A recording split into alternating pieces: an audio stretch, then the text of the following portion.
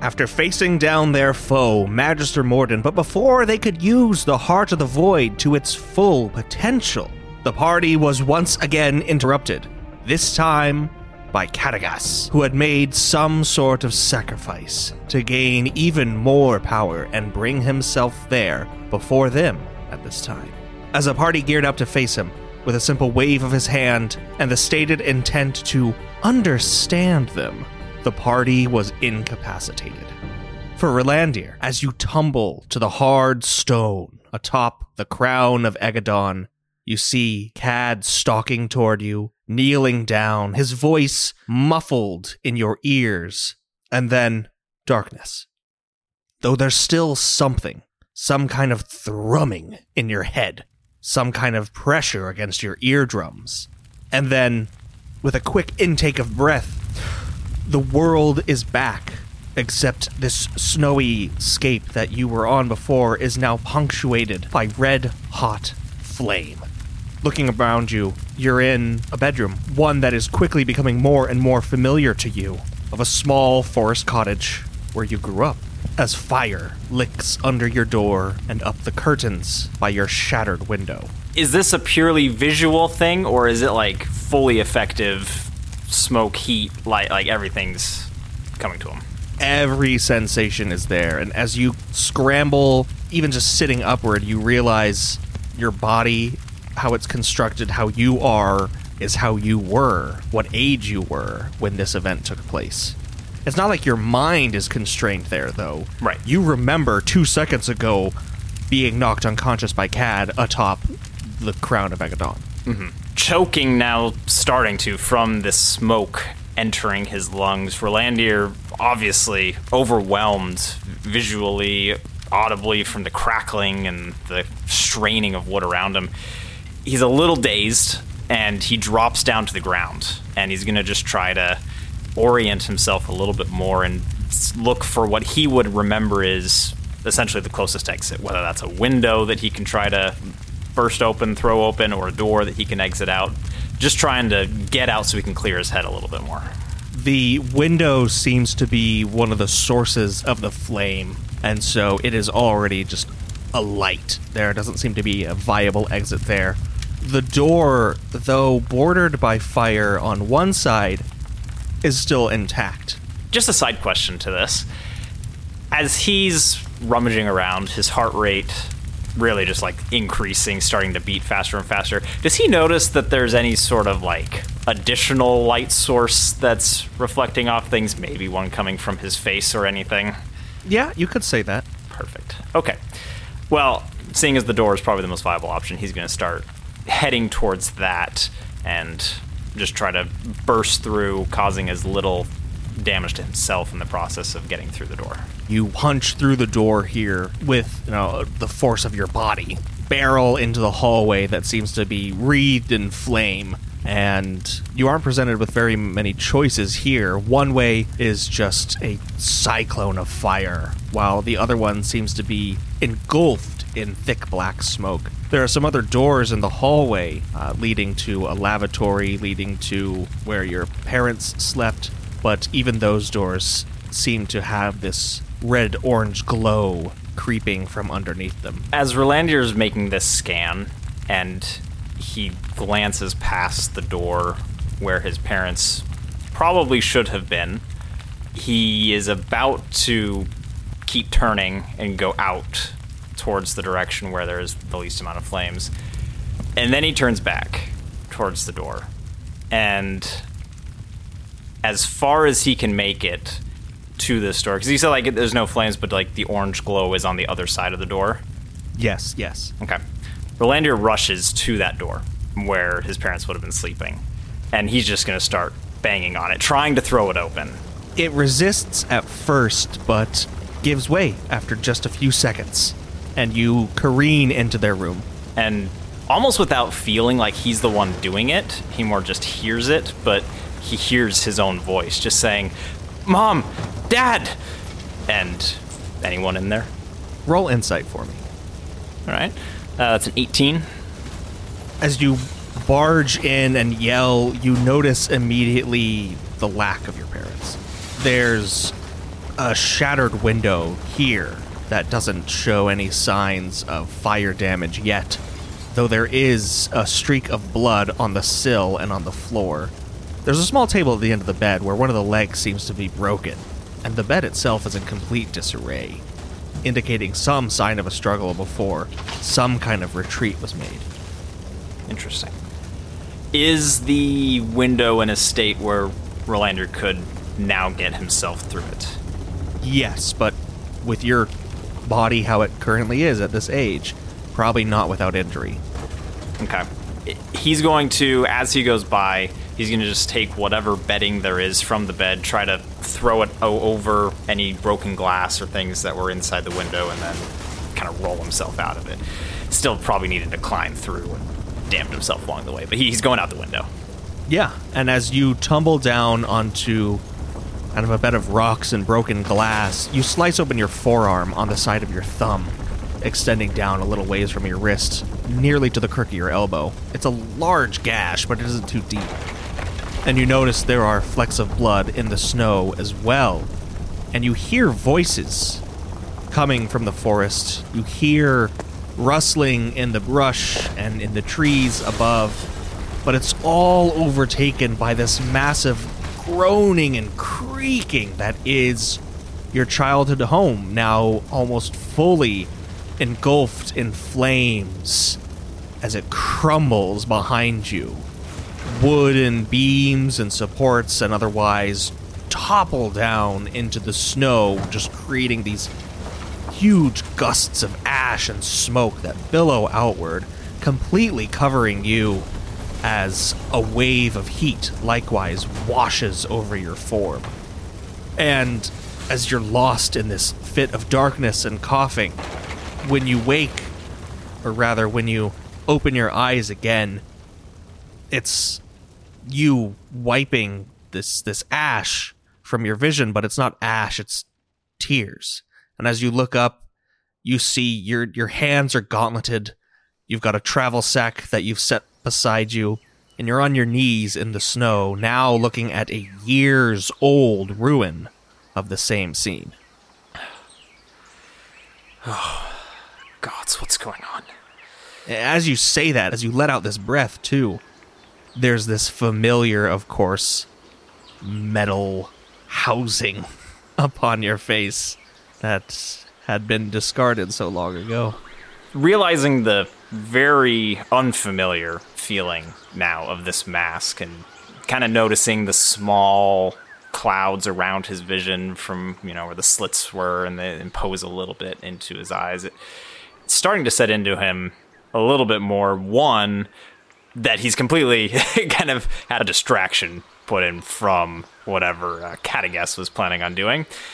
And two, that he's realizing there's really a genuine curiosity inside of him to keep going into these. So he's kind of fighting the second, and he's going to take a moment now just to try to stand up, get a hold of himself, and see if there's any sign or feeling, more of a feeling within himself of where Katagas is or what he's doing. Why don't you roll insight for me? That's a 16. You probably stand then with this. The initial feeling of claustrophobia from this mask wearing off after a second as you get accustomed to it again, and you focus yourself on the task at hand of finding Cad, this foe that supposedly put you here.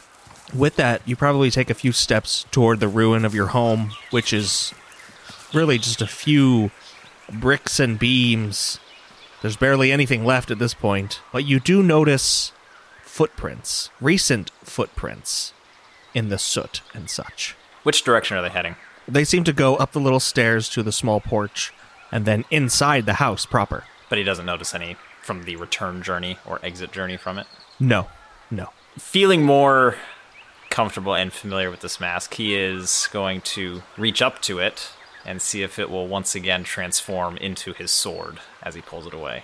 It does so. And he's going to walk into the house, sword drawn. Do you trace these footsteps, or what's your intended path? Yes, following whatever clues he can as to where this person went or is. As you walk along the path made by these dusty footprints, you go through the foyer, or what remains of it, through a larger living and dining space down a corridor, and then finally around a small bend where a half wall remains, this charred slab of wood and stone, and then finally into your room, or what was your room, where next to a pile of charred wood, you see Cad standing there.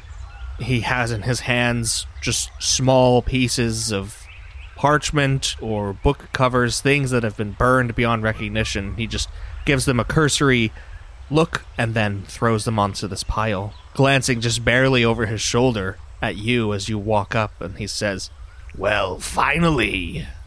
I don't suppose attacking you in whatever this place is would have much effect on anything, would it? Doubtful. Though, I was going to ask you what this place was. It's home.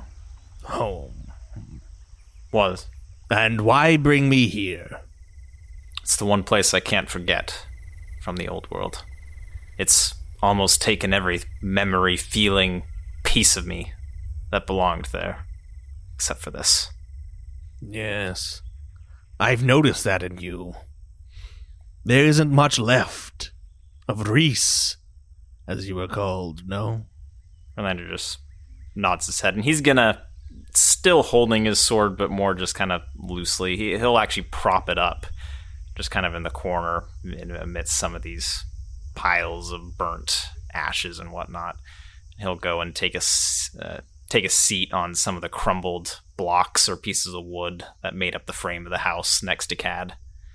Cad will give you a little point as you sit, just gesturing toward your face, and he'll say, "Your countenance is a bit brighter, but all in all, quite the same man, through and through, it would seem."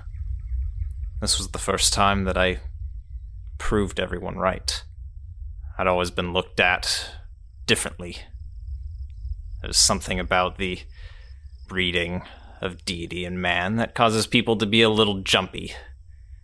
Always worried that you're going to use your power for something dangerous that they can't understand. The irony is that I didn't even understand it either. Well, I can't say it was quite any different in the world I grew up in. Maybe that's why it's stuck around with me. It's not so much a piece of the old world as it is us, people.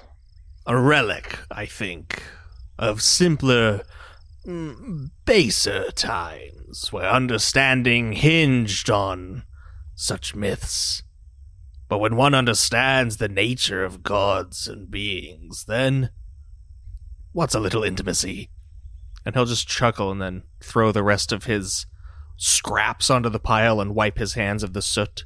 Say, "Well, is this it then? Our final destination? Haven't seen much compared to the others." Honestly, I don't know what you're trying to draw out of me, or us. I don't know really what's going on here to begin with, but I'd be fine leaving here if it's all the same to you. As you say that and look up at him, you're actually looking next to him as you walk along a path with Cad through some forest that, though doesn't immediately come to your recollection, may in a moment or two. But you do see over these trees as you're cresting a small hill, a wide expanse of distant mountains and a very majestic-looking city of kind of stylistically elven make, at least according to your knowledge. So, probably still rooted in the old world. And Cad says, "No, Ralandir, you must understand. I have no part in any of this. Well, okay, that's not entirely true. I did bring you here, to begin with. But where you take us, where your mind sees fit to drag me and you along to, is up to it, not I." And being at this sort of top of this hill, now looking out, Ralandir takes in a deep breath, just taking it all in. Well, I guess if that's the case, I might as well enjoy what parts I can. I'll try to keep the part out where you just tossed one of the truest friends I'd ever had off of a mountain. This was his home, where I met him. Ah, the elf, was it? Lyrian. Yes. He was quite useful for a time. Ralandir's just going to kind of start walking, getting closer, taking paths that he starts to feel are maybe a little bit more familiar to him as he's walking. You know, he really had no business being in the New World. At least, that's what I tell myself. He shouldn't have been there. He found me at a low point in my life when all I'd really wanted was to fight, take out my anger on anyone who I thought deserving of it. The elves became targets of bandits, raiders, because their traveling merchants and traders always carried fine goods. Found a good place to set up camp a few miles outside of the city, and, well, I took it upon myself to try to clear them out. Figured it would at least do some good. And I felt day after day, week after week of this doing, they just kept coming back. No difference. No change made. And I just thought, maybe one day they'll get the best of me. I could clear out a camp of 10, 15, 20. It was nothing. But one day, simply 5.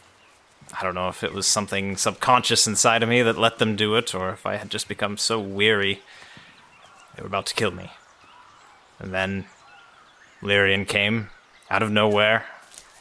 5 clean arrows straight through the neck of each of them. I asked him later about it. He said that was more of a target for the day. Nothing in particular about it, but he brought me back to his home, put me on the mend, and we talked. Asked about who he was, who I was, and I guess he had been feeling a little bit of the trap that some royalty can feel. I hesitate to make any comparisons to young Valmess, but a little bit of the same story. Obligated to some responsibilities that he did not necessarily want, or at least to take care of them in the way that he did not want to, and he thought there was things to be learned, things to be found that could help his people in the New World. I told him no, initially. Or perhaps he told me no. I can't remember. Either way, he eventually did end up coming, and as soon as we were through, I think we'd felt that there was ultimately no way that he could come back. That was his final hope. I'd hoped to use that one last wish of his as something that could be used in the Heart of the Void. Although I guess that's not an option now. No, he was a smart lad, I'll give him that. Had collated quite the journal, you should see. All the sketches and references, notes and whatnots of the things he'd seen and all you'd all done. A very interesting read. Though even still, he'd managed to get himself indentured to Vale some way or another. I believe we all have. Perhaps. However, you say that his wish, his last wish, would be something you'd, include? If you were to get hold of the Heart of the Void and use it yourself? Well, obviously, if I were to use it, yes, but something I'd hoped to ask of whoever would use it to include. What exactly was that wish? To send him home. Ah. And he, deserves that? I think we all deserve to spend our final days somewhere that we can call a true home. For me, that is no longer the old world. Egadon has become my very essence, I guess you could say. But not for him. I'll consider it. Whoa, wait. You'll consider what? You believe you'll be using the Heart of the Void, is it? You find that any more amusing than the notion that you will? I merely thought you would have pressed ever on in trying to have Luna use it, but I don't know.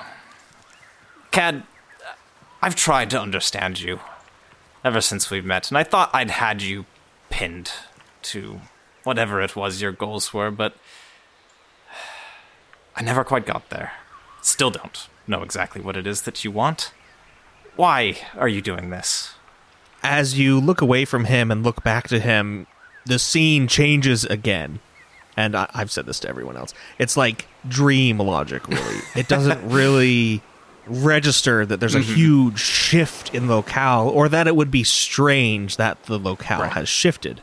But one moment you were kicking a stone down a woodland path, and the next you're, drawing figure eights in the sand as you sit on a sunset-lit beach on some familiar shore, the islands of the Kralee. And as you look at Cad, he says, I believe you've known Ralandir for some time. I've been very clear and plain. Though, perhaps, even it escapes me sometimes, whether or not it's become too lofty an aspiration. A perfect world, you see. That's what I desire. But what's important is from whom it stems, from where it is birthed, who draws it into being. And I am of the opinion that only a perfect being can draw into existence a perfect world. There are no such things, unfortunately, despite all my try. Oh, Ralandir lets out a big breath, and he said, I'm glad you said that, because I was about to chalk you up as the raving fool of the world for thinking you were the perfect being, but as long as you conceded at least that you are also not perfect, then... No, Ralandir, I am far from perfect, and I have never been nor never will be worthy to use the Heart of the Void as I see it should be utilized. But Luna, she is the closest I've ever been able to find. And this may be the closest I've ever come to getting her to understand what it costs, what it means to be godless, to use the heart, to yearn for something more. But we will see when you all awake from this miasma. And if I fail, then try again. And he'll just cross his hands on his knees and look out into the ocean. Well, at least I think we can agree on one thing, is that we hope for a perfect world, but understand it cannot be. I think the only difference is that you somehow believe that Luna could create a perfect world. She has everything she needs to. Almost, to create it. Then what does she lack? A perfect knowledge of all that mankind can do? Of what individuals are capable of and not capable of, so that never in the future, for eons, will anyone consider exercising power over another, manipulating, being deceitful, doing things that, I don't know, would make the world an imperfect world? Or are you simply saying perfect from... I guess that is a good, logical next question. How do you define perfect, Cad? You're not quite far off with your former explanation. And you should be able to answer your own question. You saw the world Luna made by accident. The kind of people that resided there. What laws governed that place. I wouldn't call it utopia, but probably just a few steps away.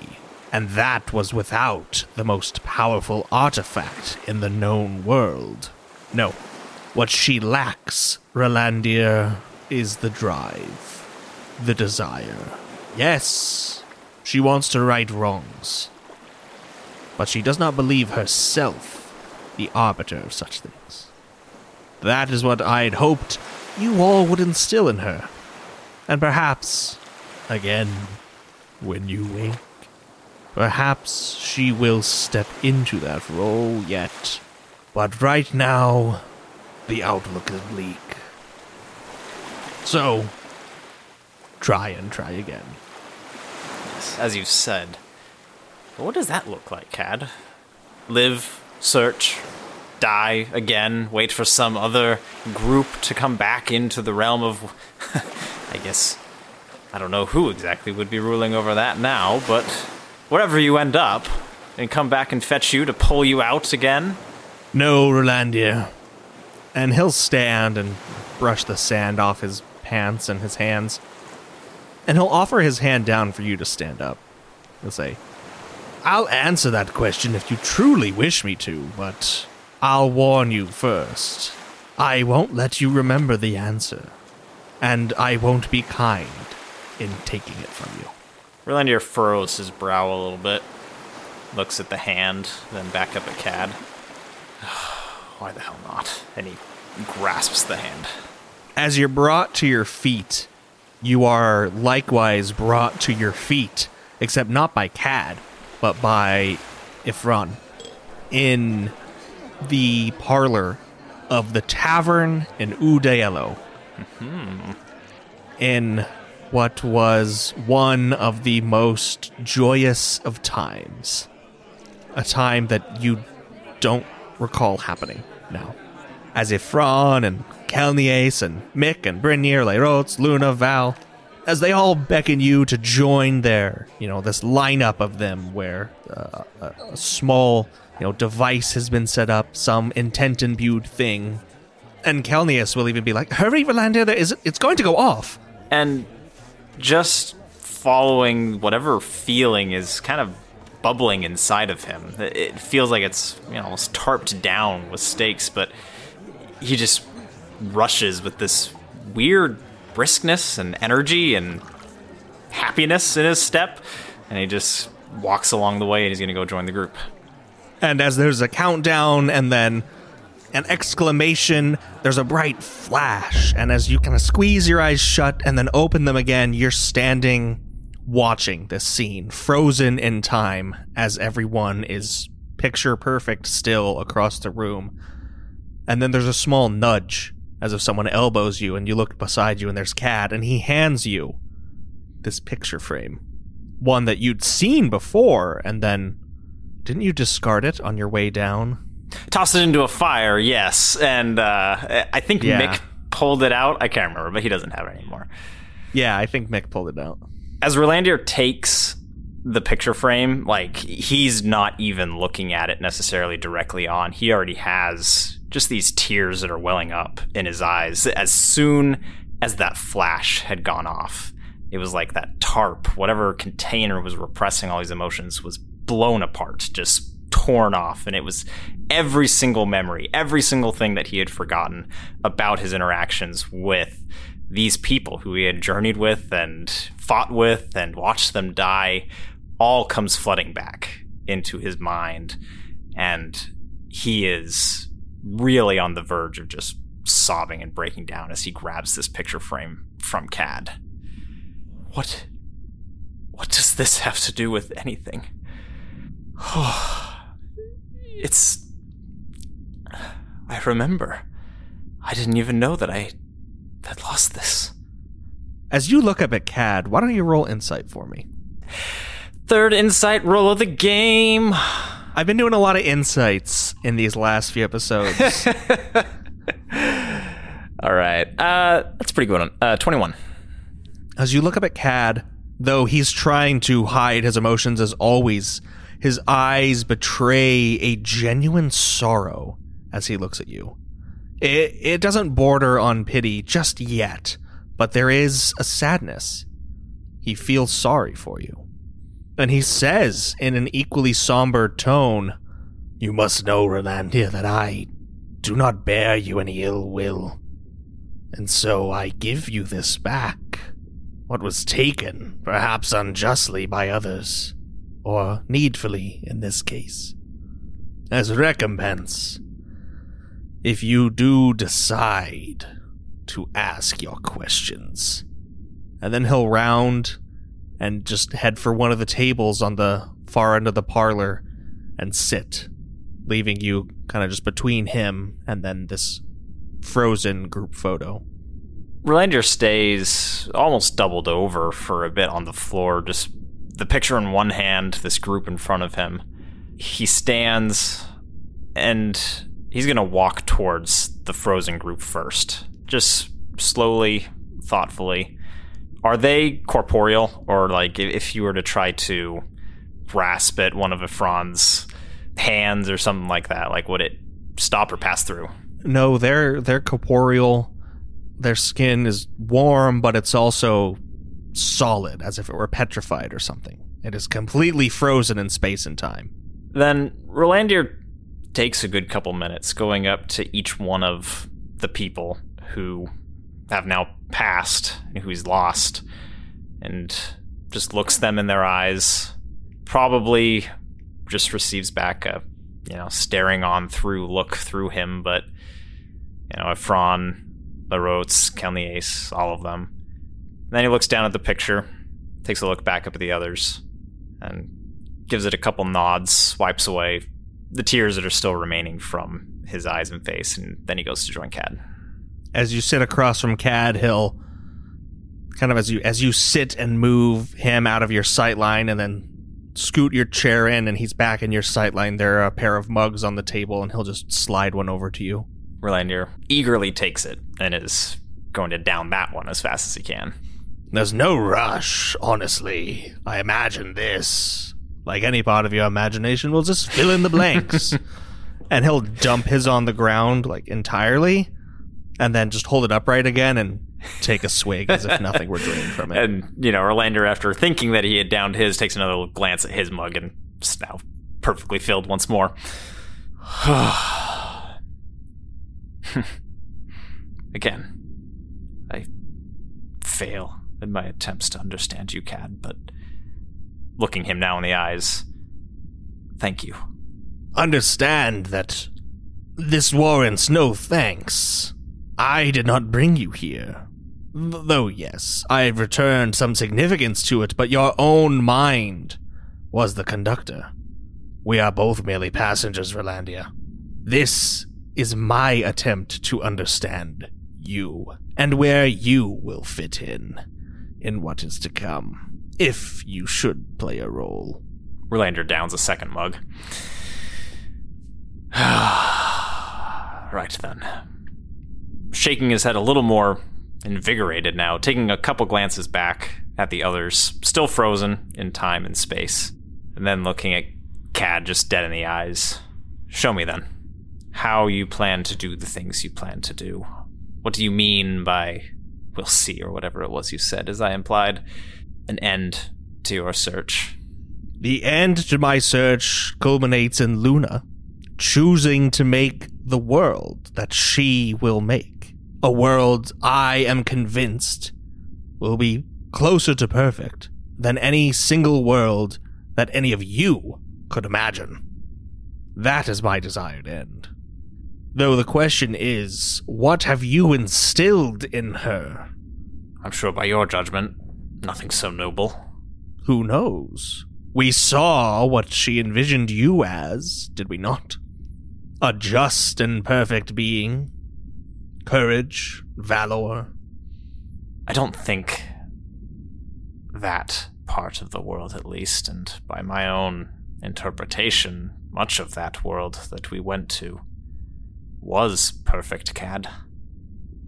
I felt things from my mirror self in that world. There were things that just did not feel... I can't put my finger on it, but there was something about that world, Cadagast, that was not whole. No, believe you me, I do not purport that it was. Luna lacked much in that moment. You see, she did not yet have a full understanding of each of her companions, as she was yet to gain. That is always and has always been an integral part of her progression. However, still, even seeing what all of you would do, knowing perfectly what all of you would do, save for Val in this go-around, she shirks the responsibility of using the Heart of the Void. Lets a mortal like one of you do it. I can't allow that, you see. It must be her or no one. I think it's less of her shirking a responsibility and more of her choosing what should happen. But that argument's not going to go anywhere. I do have one question for you, Kat. That's hopefully something you will answer me. I will answer all your questions, Ralandir, should you be ready to pay the price. I'll warn you beforehand. Who have you sold your soul to now? That one can come for free. I made a pact with Egg in order to reach you all in time. That is something I never stooped to before, so already there are variables in motion that I am having difficulty predicting. Perhaps a foolish choice on your end, if I may say so. Perhaps, but it is one I will not make in the future, then. Not without any retrospect. Well, I think with that being said as it is, we can assume that the ethereals are on their way then? Oh, indubitably. And the only way out of this, then, is for Luna to, in your words, come to her senses that she is the one to use the Heart of the Void, and do so, before any other reckoning falls upon us. That is the only solution that will be befitting. Yes. And if there's delay, Luna does not agree at all to use it, the ethereals show up, then what? We all die. Not quite. And he'll pause. How so? What makes you think that the one who you have bound yourself to, drawn power from, will not simply wipe you off the face of existence as well for, I don't know, failing in your cause? And what cause is that, Ralandir? What cause have I pledged myself to him to do? I have no goddamned idea. Of course not. I imagine you would have sworn whatever it would have taken to earn his allegiance. No, I am bound in one way to use the Heart of the Void as Egg sees fit, but I have broken greater chains in the past. Even he cannot supersede its power. It predates him. It is unknowable to him. That is something that I have found quite odd in not just, apparently, Egg, but also Vale, who has bound himself in some way to us, or we have bound ourselves to him to offer him some rule over the dead in the New World. Is I feel they fail to grasp exactly that there is no obligation to them once it's used. The fact that Egg trusted a mortal or puts faith in a mortal to do as he would wish is in itself flawed. If anything, it shows how desperate the situation is for him. And Vale the very same. As much as that puppet master would like you to believe that he is in control, he is very much not. This is a world of mortals, and we hold all the cards. Perception, Ralandir, is important, and it is one of the reasons that none of you are fit to use the Heart of the Void. The way you perceive it, the way you understand it, is inherently flawed, wrong. You cannot use it. Otherwise you doom us all. We'll find no argument from me there that it would cause imperfections in the world that's created, but I simply lack the capacity, I think, to understand your point of why Luna, then, is perfect, or has the capacity to create something perfect. 'Cause she treads a line between mortal and immortal that none of you do. And from where I stand, that line is far separated from where she currently stands. She has spent nothing but time amidst mortals, learning, being influenced by them. Why should this inherent trait of hers, that she is godless, supersede everything that she has learned and been taught and learned to love, even? I think you're already seeing that it's winning that side of her in her choice to not use it. Oh, but you're right, Ralandir. It is not this inherent trait that will guide her through and through, but the mortal merits that have been placed upon her by those her companions. And thus, I am here to determine what you have done for her, what you've instilled, as I said, And if push comes to shove, what, if any, role you play moving forward? Maybe it's the dream alcohol getting a little bit to his brain, or just the sudden uplift in his spirits from having all of these, this flood of memory brought back to him. But Ralandir wants to attempt to feel out or have any, try to get some notion of whether or not he still has access to his powers of intent or true intent, quote unquote, to his new learnings from the island here in this dream world, or if Cat is somehow blocking that. Roll insight. So insightful. 14. It's hard to say. Though this is most definitely, as Cad put it, your mind. What brought you here and what's keeping you here seems to be purely external. Okie dokie den, okie dokie dokie dokie den. At this point, Ralandir is going to stand, and he's going to kind of gesture for the door and just say, "Give you some air. Let's say we go for a walk." Very well. If that's what it takes to satisfy your questions and for me to satisfy mine. And Ralandir is going to now try to be conscious of the fact that it is his mind and control where the next vision is going to take them. Where do you want to go? Ralandir wants to drop them into this place, not at where they were fighting the Bloodied Orphan, but at wherever the heck these hordes and hordes of things were that were charging at them. And he wants to essentially make it so that if he opens up the door, they're just going to come like barreling into the inn.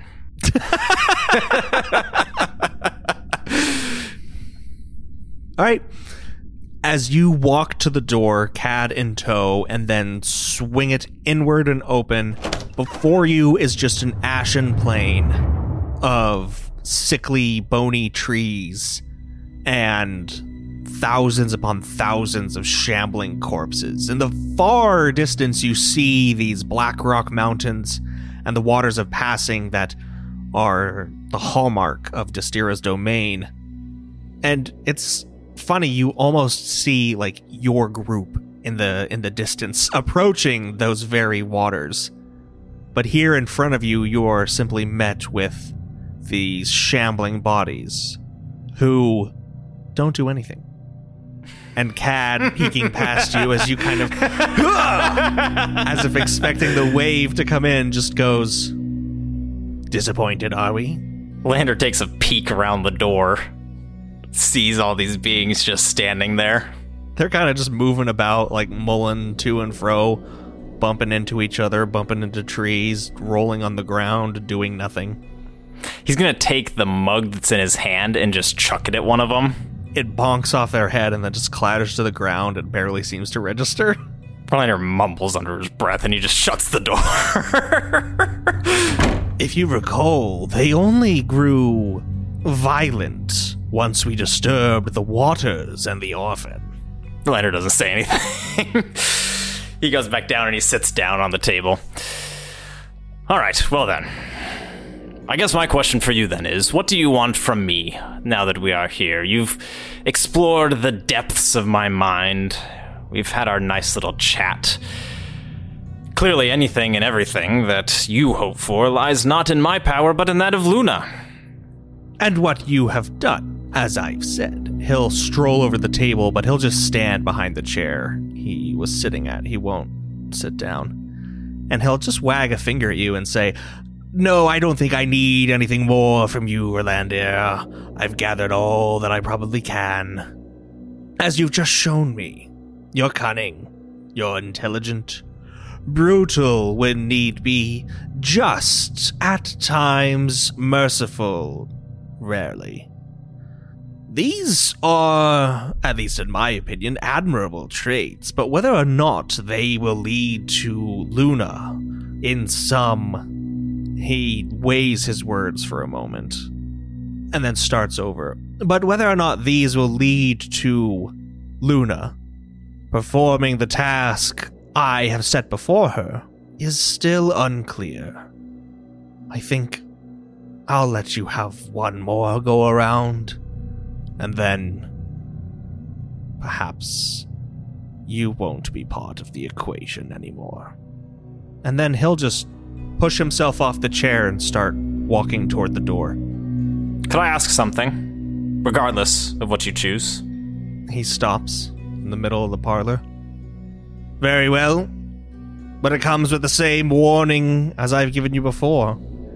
Should it enter such territory that I do not wish you to know, I will not let you keep the answer. Consider yourself lucky thus far. I don't believe I'll have to rend your mind of much, if anything. No, I quite honestly have little care for whatever that dark pit of your soul may be, but regardless of what happens, after all of this, after you leave our minds respectively, make whatever judgment call you need to, and withstand whatever rebellion, pushback that we attempt, if you've deemed any of the others not fit for some world that you would have Luna to create, spare them in some way. Make them a farmer, make them whatever they need to be, just something with purpose. And do whatever you will with me. There it is. That is good. I can use that. What do you call it? Mercy? No. Selflessness? Self-loathing. More like. Ah.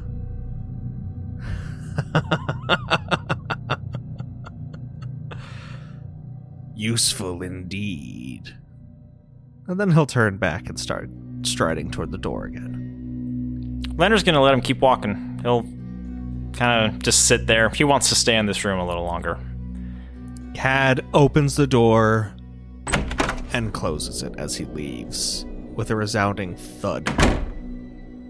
Looking around the room, looking into this mug that is empty and stays empty, these figures of your companions lined up against the wall, caught in this flash of light and joy, seem to shift as if they were all made of wax, subtly, slightly melting, their features morphing and changing, dripping onto the ground, until none of them remain but puddles of color that then seep through the floorboards and disappear as the torches and candles in the parlor flicker and fade one by one until only one remains.